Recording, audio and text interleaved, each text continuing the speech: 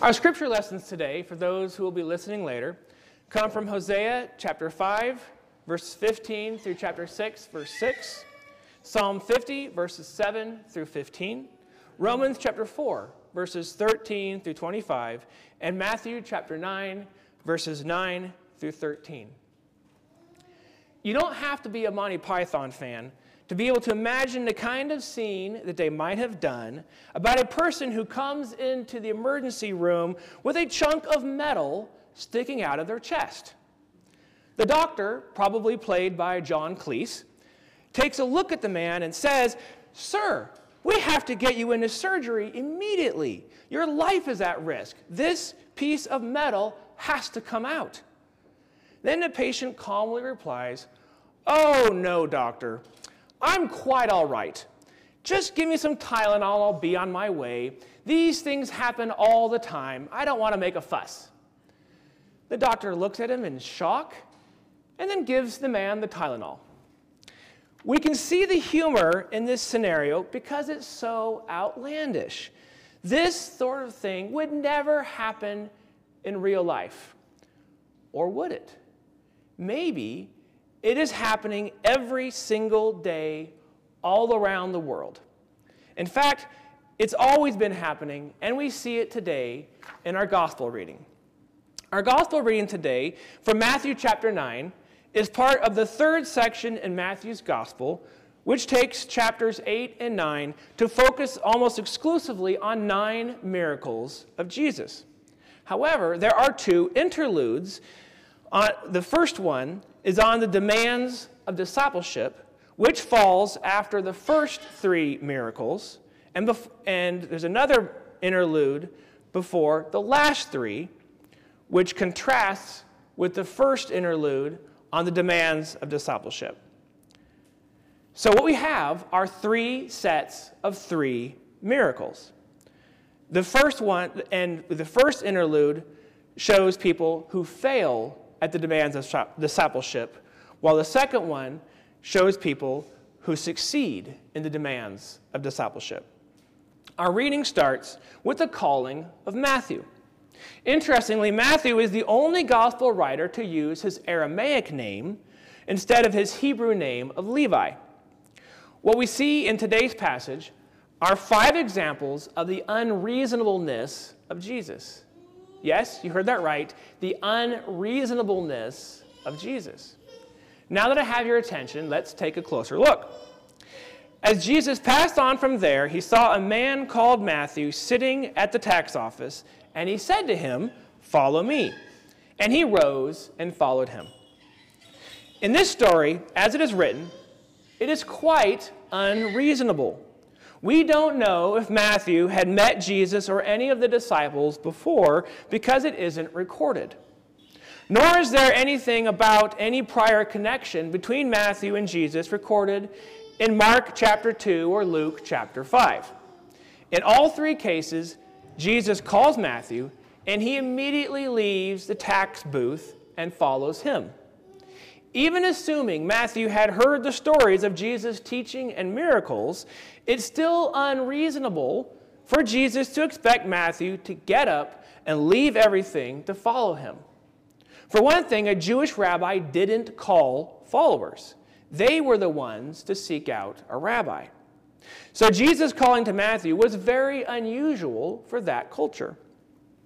Even more astounding was that Jesus was calling someone who was very likely well-to-do and asking him to leave it all behind to become a vagabond for Yahweh. From a worldly perspective, it is rather unreasonable to expect someone who has wealth to give up the good life of comfort and ease. It would be a bit like a surgeon giving up his Corvette and 5,000 square foot mansion to go become a missionary in Malawi. There was no financial security in being a follower of Jesus. He wasn't offering Matthew a 401k and health benefits. And keep in mind, Jesus wasn't desperate for followers. Remember I said that Matthew represents a direct contrast to the earlier episode of people failing in the demands of discipleship. In the previous chapter, two people came to Jesus wanting to be his disciples, and he turns them down. One is a scribe who promises to follow Jesus anywhere he goes. And the other is a man who says he has to perform his familial duty of burying his recently deceased father before following Jesus. But in his apparent unreasonableness, Jesus turns them both down. The text doesn't tell us, so we can only guess as to the reasons. And I don't want to spend my limited preaching time making a hypothesis as to why Jesus did what he did, but one thing is very clear. If he was turning people away, he wasn't desperate for followers. That's what makes the third part of the equation all the more unreasonable. Why select a tax collector? Jesus had already turned down a scribe, a highly educated and respected class of people. Tax collectors, however, were hated in Jewish society. For one thing, they were generally considered to be dishonest, collecting more taxes than what was required and lining their pockets off of the labor of others. That put them in the same moral category as prostitutes. They were also Roman collaborators, since their work funded the Roman occupiers. I think of Matthew in similar terms as Edward Snowden, who published thousands of sensitive government documents online before fleeing to Russia several years ago, or more recently, the 21-year-old Massachusetts Air National Guardsman, Jack Teixeira, who essentially did the same thing. They are both traitors to their country. Jewish tax collectors were thought of in the same way in their day. Imagine a pastor calling Edward Snowden and saying he's starting a big new ministry and wants Snowden to be part of it. Why would anyone do that? Wouldn't it call into question the validity of the entire ministry? Who wants a traitor on their team? To do so is unreasonable. And yet, that's exactly what Jesus did. He took an outcast and made him an incast. The Pharisees actually thought, sorry, I skipped a page. Jesus was also unreasonable in his response to the exceedingly reasonable Pharisees. We don't know how much time passed between the calling of Matthew and the dinner party in the next verse, but Jesus and his disciples attended, along with many of Matthew's friends, who were those who were willing to associate with a tax collector, namely other tax collectors and sinners. Not surprisingly, this was very disturbing to the Pharisees when they heard about it. Yahweh had very clearly taught laws of purity in the Old Testament, which included not associating with those of poor moral character. His response to the reasonable question of the Pharisees was to quote Hosea 6:6. I desire mercy, not sacrifice. So rather than outright answering their question, he calls into question their understanding of Scripture and instructs them to find the answer in God's Word. I think there are two ways of understanding Jesus' answer. First, he is being obedient to the Father through his acts of mercy towards sinners, rather than being stuck on external ritual. In this sense, Jesus himself is fulfilling Hosea 6:6. He is showing mercy while the Pharisees will not. The Pharisees are mistakenly emphasizing the external ritual law, which equates to sacrifice in this passage, while Jesus is telling them not that sacrifice is wrong, but it is secondary to the internal condition of the heart. Mercy or steadfast love must be the priority in our lives. The Pharisees don't understand this.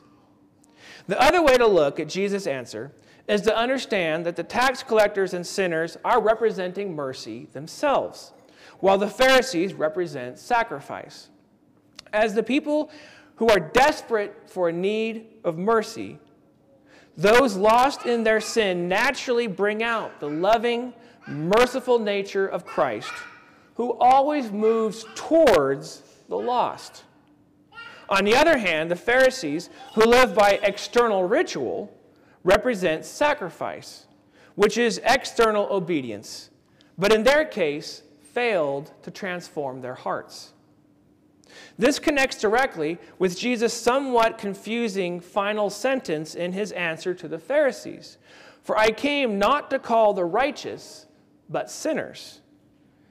This is the last example of Jesus being unreasonable. Who wouldn't want the righteous to be part of their ministry? On the other hand, we know that everyone has sinned, which means that Jesus calls everyone. There are no righteous. While that's true, that's not actually what Jesus is getting at here.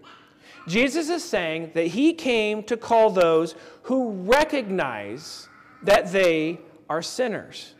Only those who know they are sinners also know they need a Savior. The Pharisees actually think they are righteous. In their eyes, they are justified before God. So by their estimation, they are ruling themselves out of Jesus' calling because they are not sinners. The Pharisees are the ones walking around with a chunk of metal sticking out from their chest, but they don't see it as a problem. They think they are fine, when in actuality, it is slowly killing them. It is they who are unreasonable. The tax collectors and sinners know they need a physician. There is a piece of metal sticking out of their chest, and they know that they will die without help.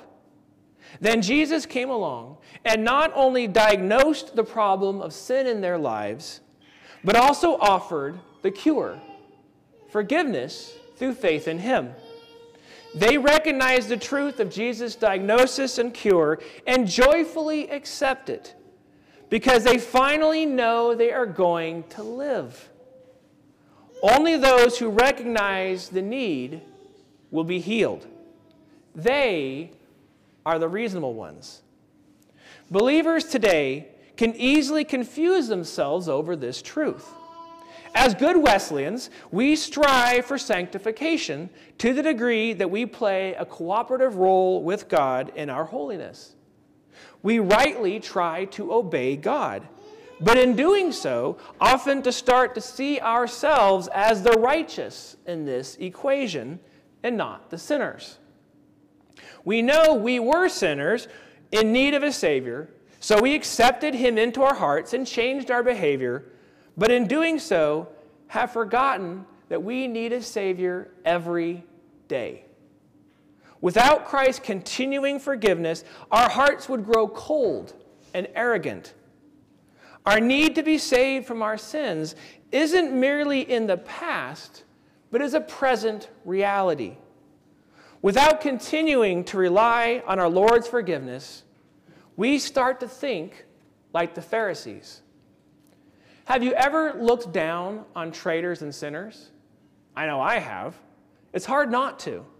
We might think, I used to live like that, but I've changed. Or, I've never been tempted to do that. How could they do such a thing?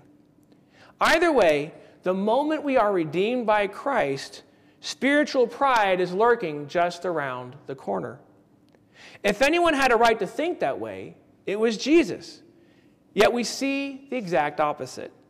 He was without sin, yet rather than being judgmental towards sinners, was drawn to them in love. And we see from the dinner party, the tax collectors and sinners were drawn to him in return.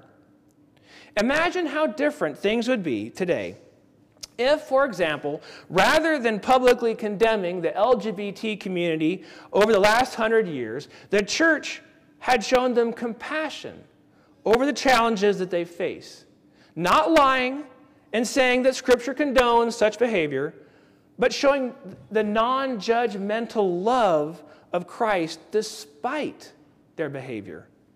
Think of the impact that would have had if we were a little bit less like the Pharisees. As we prepare to receive communion, we must acknowledge again that we are sinners in need of a Savior. Jesus calls the unreasonable, like Matthew the tax collector, to make the unreasonable commitment of leaving the worldly stuff behind to follow him. He also wants internal heart transformation more than external ritual. Whether these are reasonable or unreasonable depend on if you are looking at them through a worldly lens or a godly lens. Of course, Jesus was only unreasonable from a worldly perspective. But we live in the world, and it is not easy to go against the stream. Living like a Pharisee can seem very reasonable today. The challenge for us as Jesus followers is to be radically unreasonable in the same way that he was. In the name of the Father, and of the Son, and of the Holy Spirit.